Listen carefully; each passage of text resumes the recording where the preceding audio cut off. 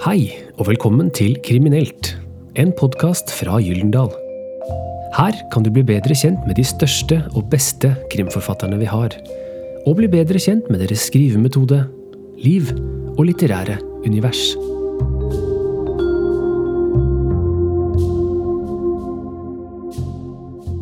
Geir Tangen er utdannet allmennlærer, og har jobbet i ungdomsskolen siden 1996.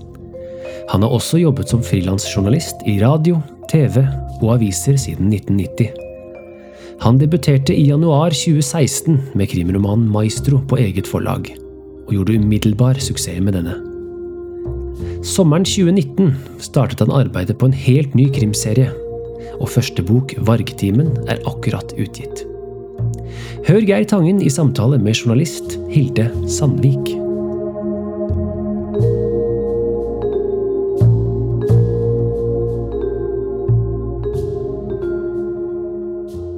Hei, Geir Tangen. Er du med oss i dag fra Haugesund? Ja, det er jeg, vet du.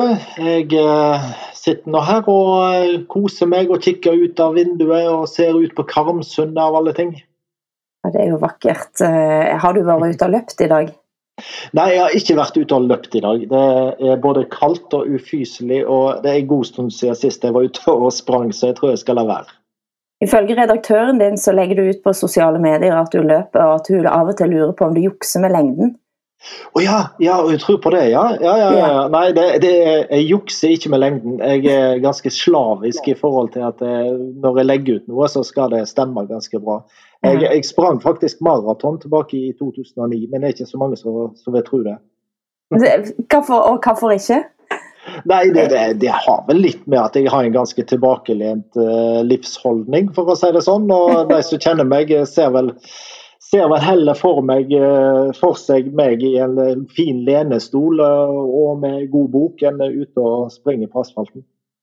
Eller på jobb og som krimforfatter. Du skriver og du er lærer, og alt dette sammen med din kone Agnes, som også skriver og er lærer. Det høres ganske heftig ut. Ja, og det er det jo. Vi gjør jo ikke så veldig mye annet. Det er en stund siden vi så nære venner, for å si det sånn, og det var ikke bare med korona å gjøre. Nei, altså, vi er lærere på fulltid begge to. Det har vi valgt å gjøre. Vi kunne selvsagt ha lagt ned lærergjerningen og bare skrevet bøker, men begge to så har vi en liten... Altså, det var en grunn til at vi ble lærere. Det er et kall. Det er fantastisk å jobbe med barn og unge, og det er veldig kjekt å ha noe annet enn å bare skrive.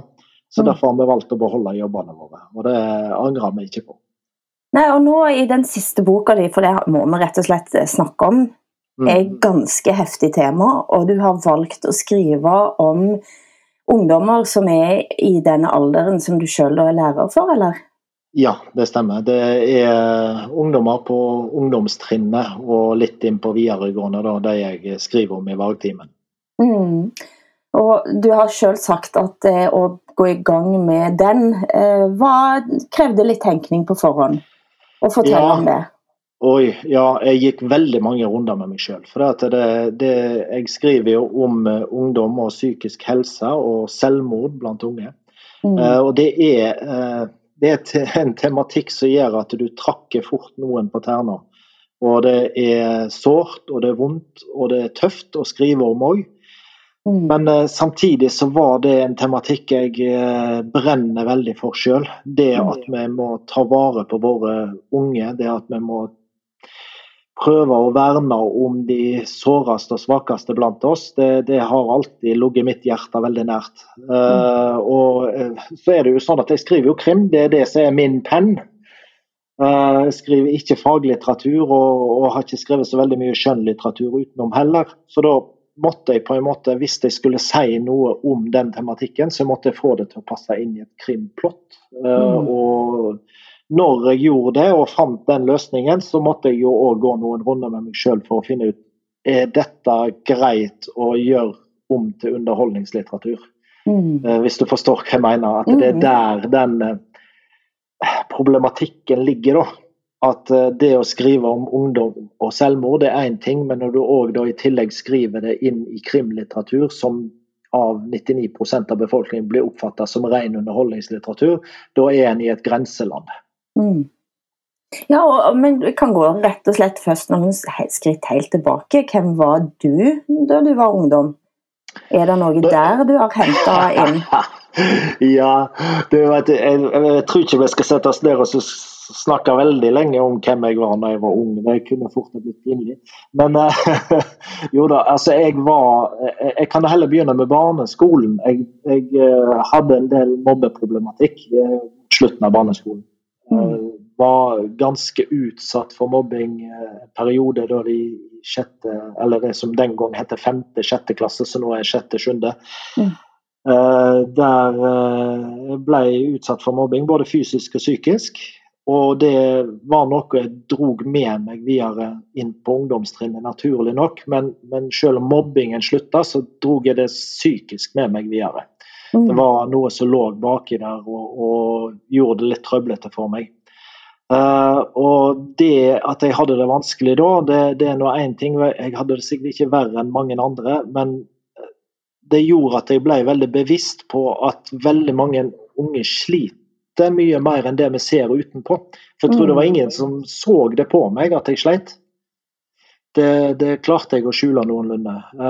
Og heldigvis så hadde jeg veldig gode venner som jeg skaffet meg da på ungdomstrinnet. Jeg valgte jo å gjøre et brudd med de som mobber meg og fant meg nye venner. Så den problematikken drog jeg med meg gjennom ungdomstiden. Jeg hadde aldri noen selvmordstanker eller noe sånt, men jeg var veldig lett påvirkelig. Jeg kunne gjøre de utroligste ting for å bli populær. Sant? Hva da for eksempel? Nei, altså ja, nei, men nå, de som kjenner meg vet jo at jeg søker jo oppmerksomhet. Det har jeg alltid gjort, og det gjorde jeg når jeg var på barneskolen, og det gjorde jeg når jeg var på ungdomsskolen. Og jeg var kanskje ikke alltid like lur med de tingene jeg gjorde. Så når jeg for eksempel på barneskolen, så husker jeg sto midt ute på skoleplassen og sang Halleluja, en av disse her israelske Grand Prix-vinneren fra 1979.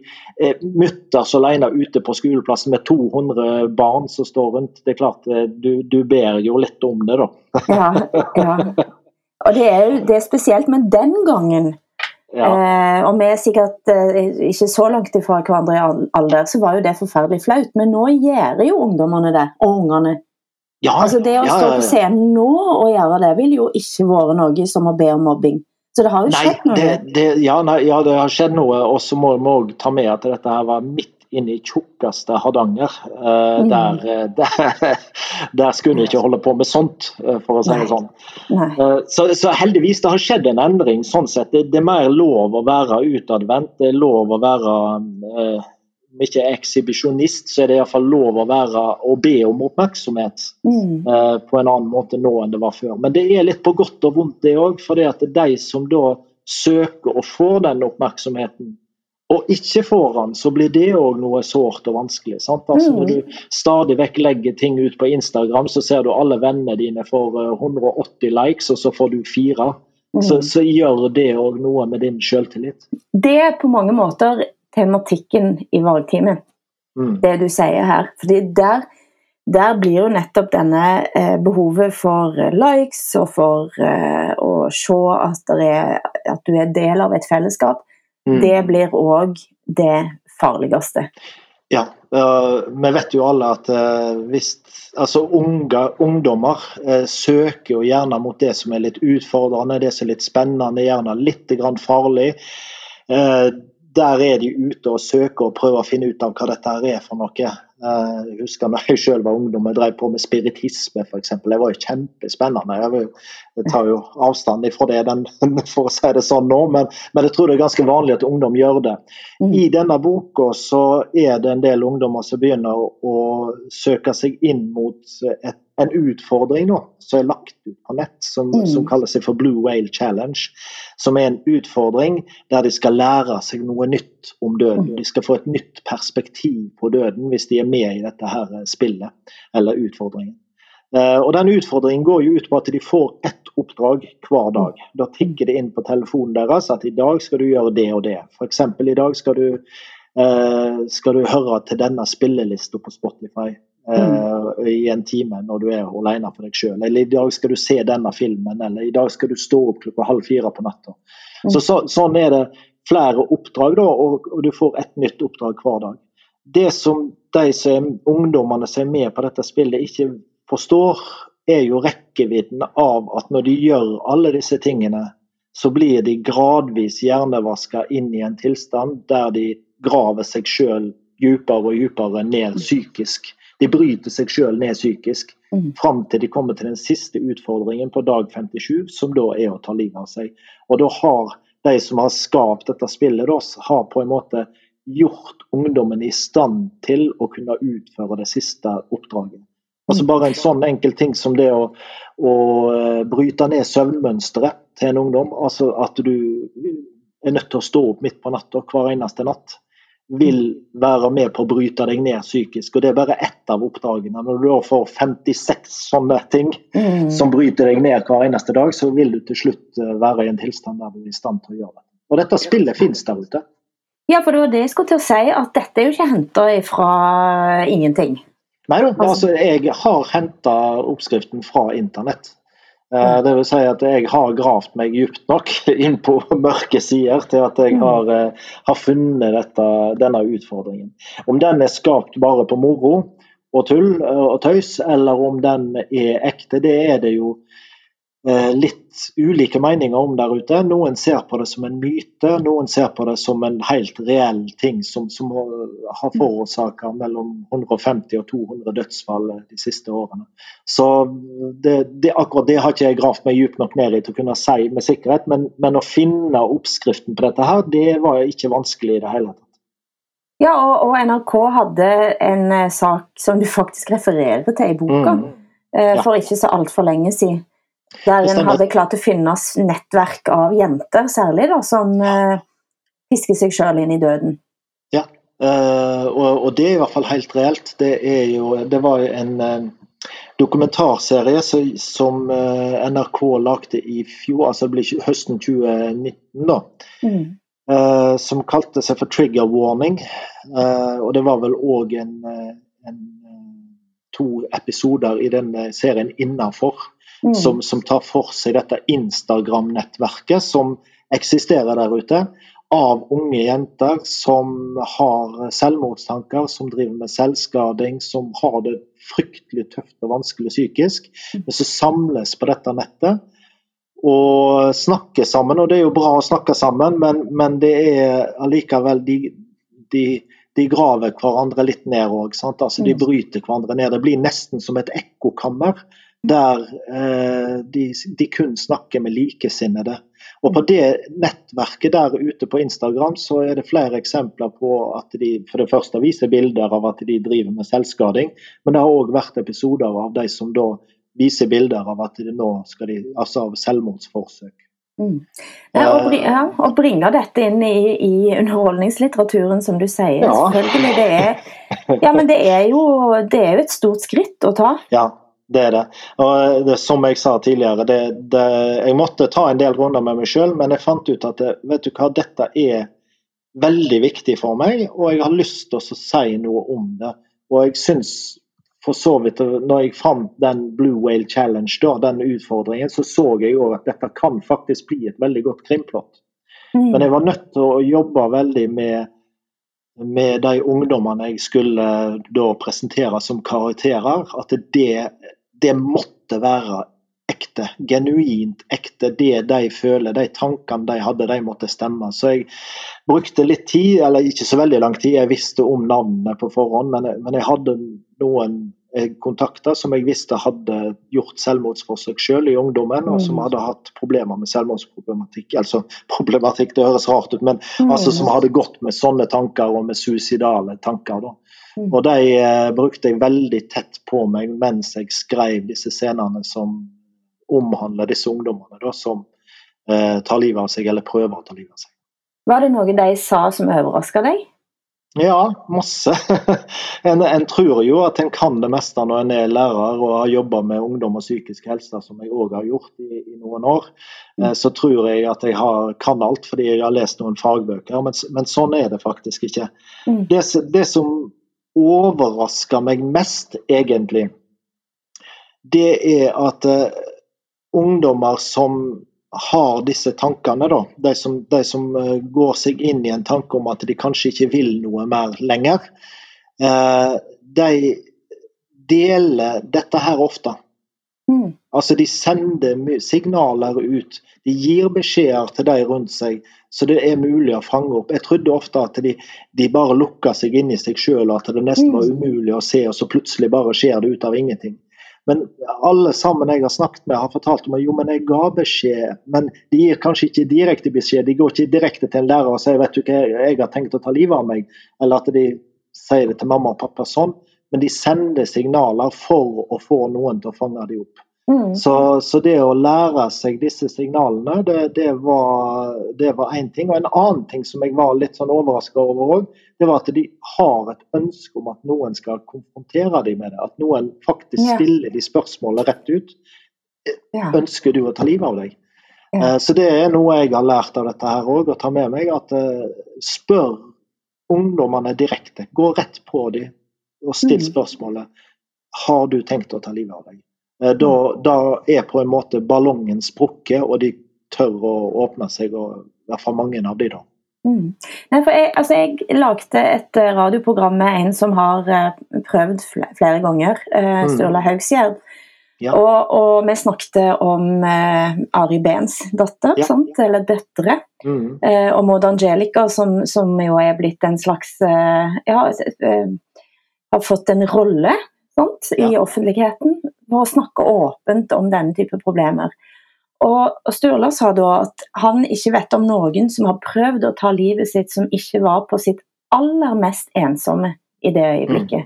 Så det ikke sånn at de som har tatt livet av seg har telefonen full av meldinger. Fordi det har de ikke. Det tomt. Det tomt. Og det har jeg tenkt på det i denne koronatida, altså, og da for så vidt både krimforfatteren og læreren, men det jeg vil tippe at den problemstillingen du skriver om ikke blir noe mindre aktuell i en tid der en enda mer alene, sant? Helt sant. Jeg synes det var et veldig godt bilde på det, aldri mer alene enn i det øyeblikket, og ensomhet kanskje en av de aller største triggerfaktorene når det gjelder unge og selvmord. Altså det å være ensom, det å føle at du ikke har noen rundt deg. Så at dette problemet har økt fra mars og frem til nå, det jeg ikke i tvil om at det flere som i faresonen nå enn det var tidligere. Og vi har jo sett flere eksempler her på Haugaland også de siste månedene på at det har skjedd. Så det tragisk, og jeg tror det kjempeviktig at vi snakker om det, kanskje ikke gjennom krimbøker, altså det var min måte å få det ut på, men at noen tør å ta dette opp, at det ikke må være et tabu, at det ikke må være noen feie under teppet og si at dette her blir for tøft og tungt og vanskelig å snakke om. For så stor ikke smitteeffekten at vi ikke kan ta det opp på seriøs måte og snakke om det. Men så det også, det krim dette, og du bringer jo også inn en annen problemstilling, jeg leser i alle fall ganske tydelig, nemlig psykopaten. Og jeg lurer på hvordan du har jobbet med å skrive fram en psykopat. Ja. Hvis det du har da. Ja, det var akkurat det der jeg lurer på om jeg ikke litt uenig med deg. Det lett å lese bakmannen, bare han som da har skapt dette spillet i bok og valgtimen til å være en psykopat. Men en psykopat på en måte et menneske som totalt uten følelser og empati for noen andre enn seg selv. Og de trekkene har jo denne personen noe av. Men samtidig så denne personen også så høyt fungerende i samfunnet og med de som rundt seg og driver innenfor et yrke der en ikke kunne ha gjort det hvis en var rent psykopat.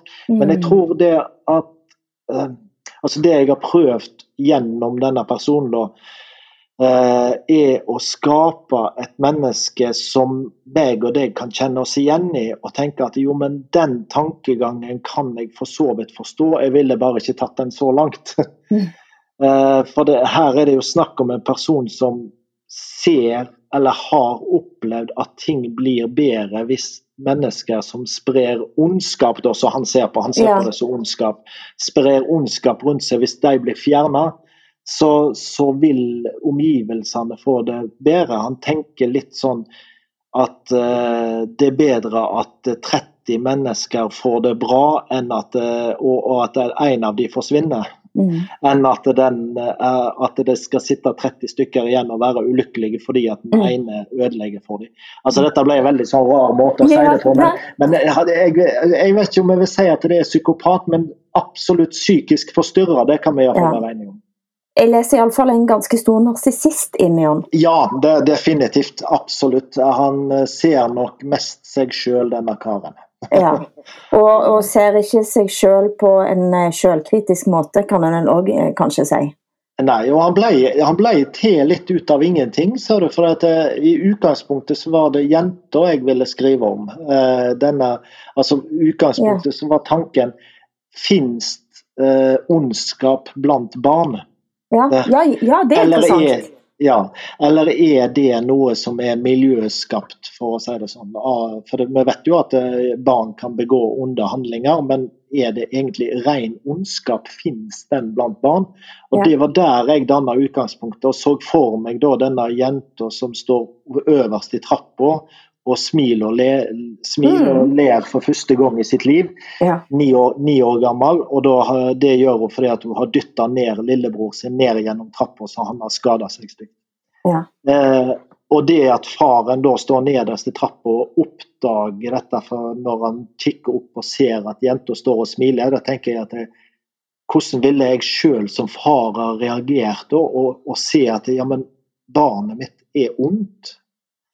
Det var på en måte der valgtimen begynte. Det var hele utgangspunktet mitt. Nei, hun et stort mysterium, denne jenta, kan hun si, gjennom hele boka, og en blir ikke helt klok på. Og det der en lurer på, sånn, hva far har hun egentlig? Jeg blir ikke helt trygg på han, for å si det sånn.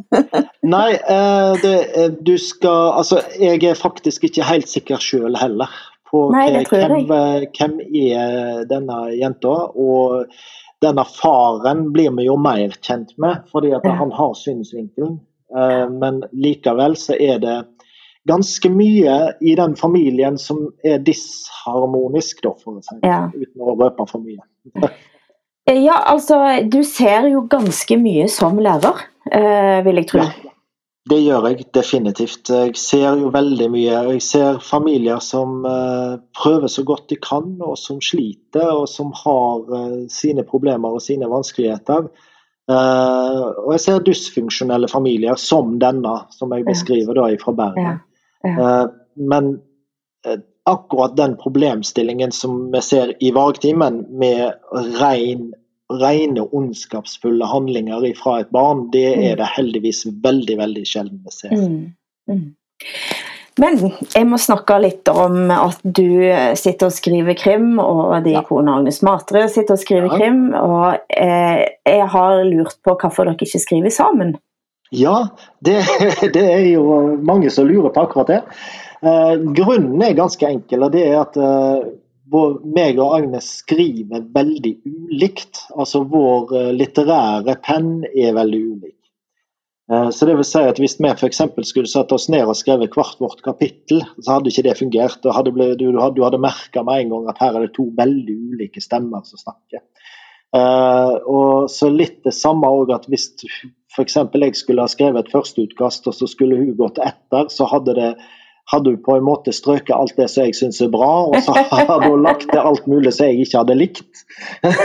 Og så hadde dette her blitt en sånn evig diskusjon. Jeg vet ikke om det hadde blitt det, men i alle fall så var, altså vi skrev hver våre bøker i utgangspunktet, vi ble antatt uavhengig av hverandre på Gyldendal, og har på en måte hele veien hatt våre egne forfatterskap, og så samarbeider vi selvsagt masse rundt plott, rundt planlegging, rundt det å gi hverandre tips, lese til hverandre for å hjelpe hverandre ut, og nå står jeg fast med det, kan du hjelpe meg der? Så vi har jo masse samarbeid, men vi skriver alene.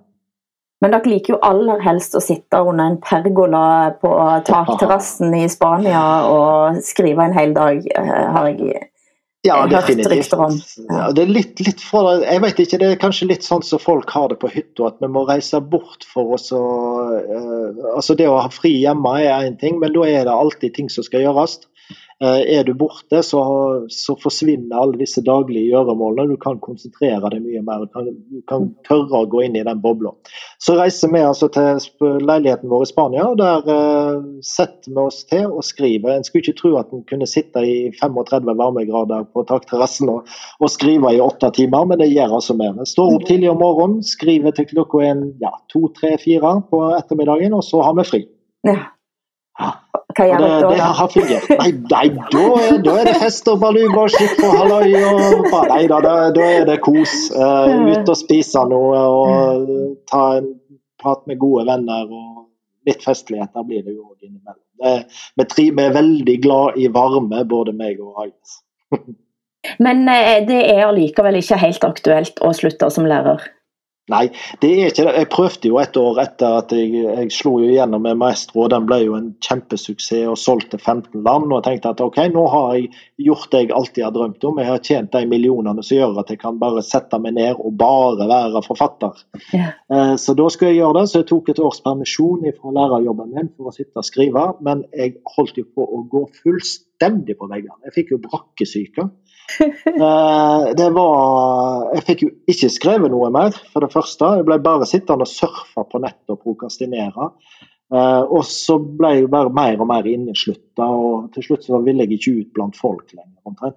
Så det var ikke bra for meg. Jeg trenger å ha folk rundt meg, jeg trenger å møte disse ungdommene, jeg trenger å ha et sosialt liv utenom det å skrive, for at nå skriving en hobby og noe jeg koser meg til og gleder meg til å komme hjem til. Men det året der så var det på en måte jobb. Det var noe, nå er jeg nødt til å skrive 3 timer, og da det jo ikke kjekt lenger. Nei. Det Gro Dale har sagt, poeten Gro Dale, at hvis du skal få til å skrive, så må du sitte på en plass der ingen egentlig forventer at du skal skrive. Og det litt den logikken, og da pleier hun for eksempel sitte og skrive på do. Ja, fordi at da har du eller fordi og bare rykker deg ut av en situasjon der du ingen forventer at du skal sitte og skrive der, og der skriver du.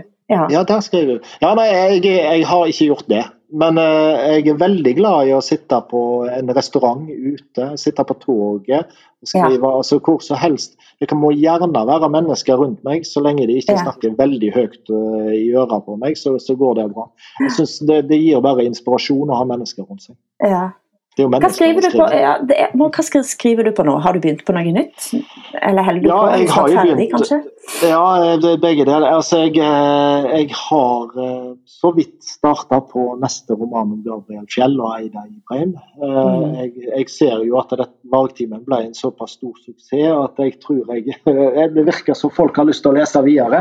Så jeg har så vidt begynt på den, men der jeg ikke mer enn et par kapitler av gårde. Tusen hjertelig takk for samtalen, Geir. Takk skal du ha. Ha en fin vår. Det har jeg alle planer om å ha. Takk skal du ha. Du har hørt på Kriminelt, en podcast fra Gyldendal. Du kan finne flere av våre podcaster på iTunes, Spotify og Podtail.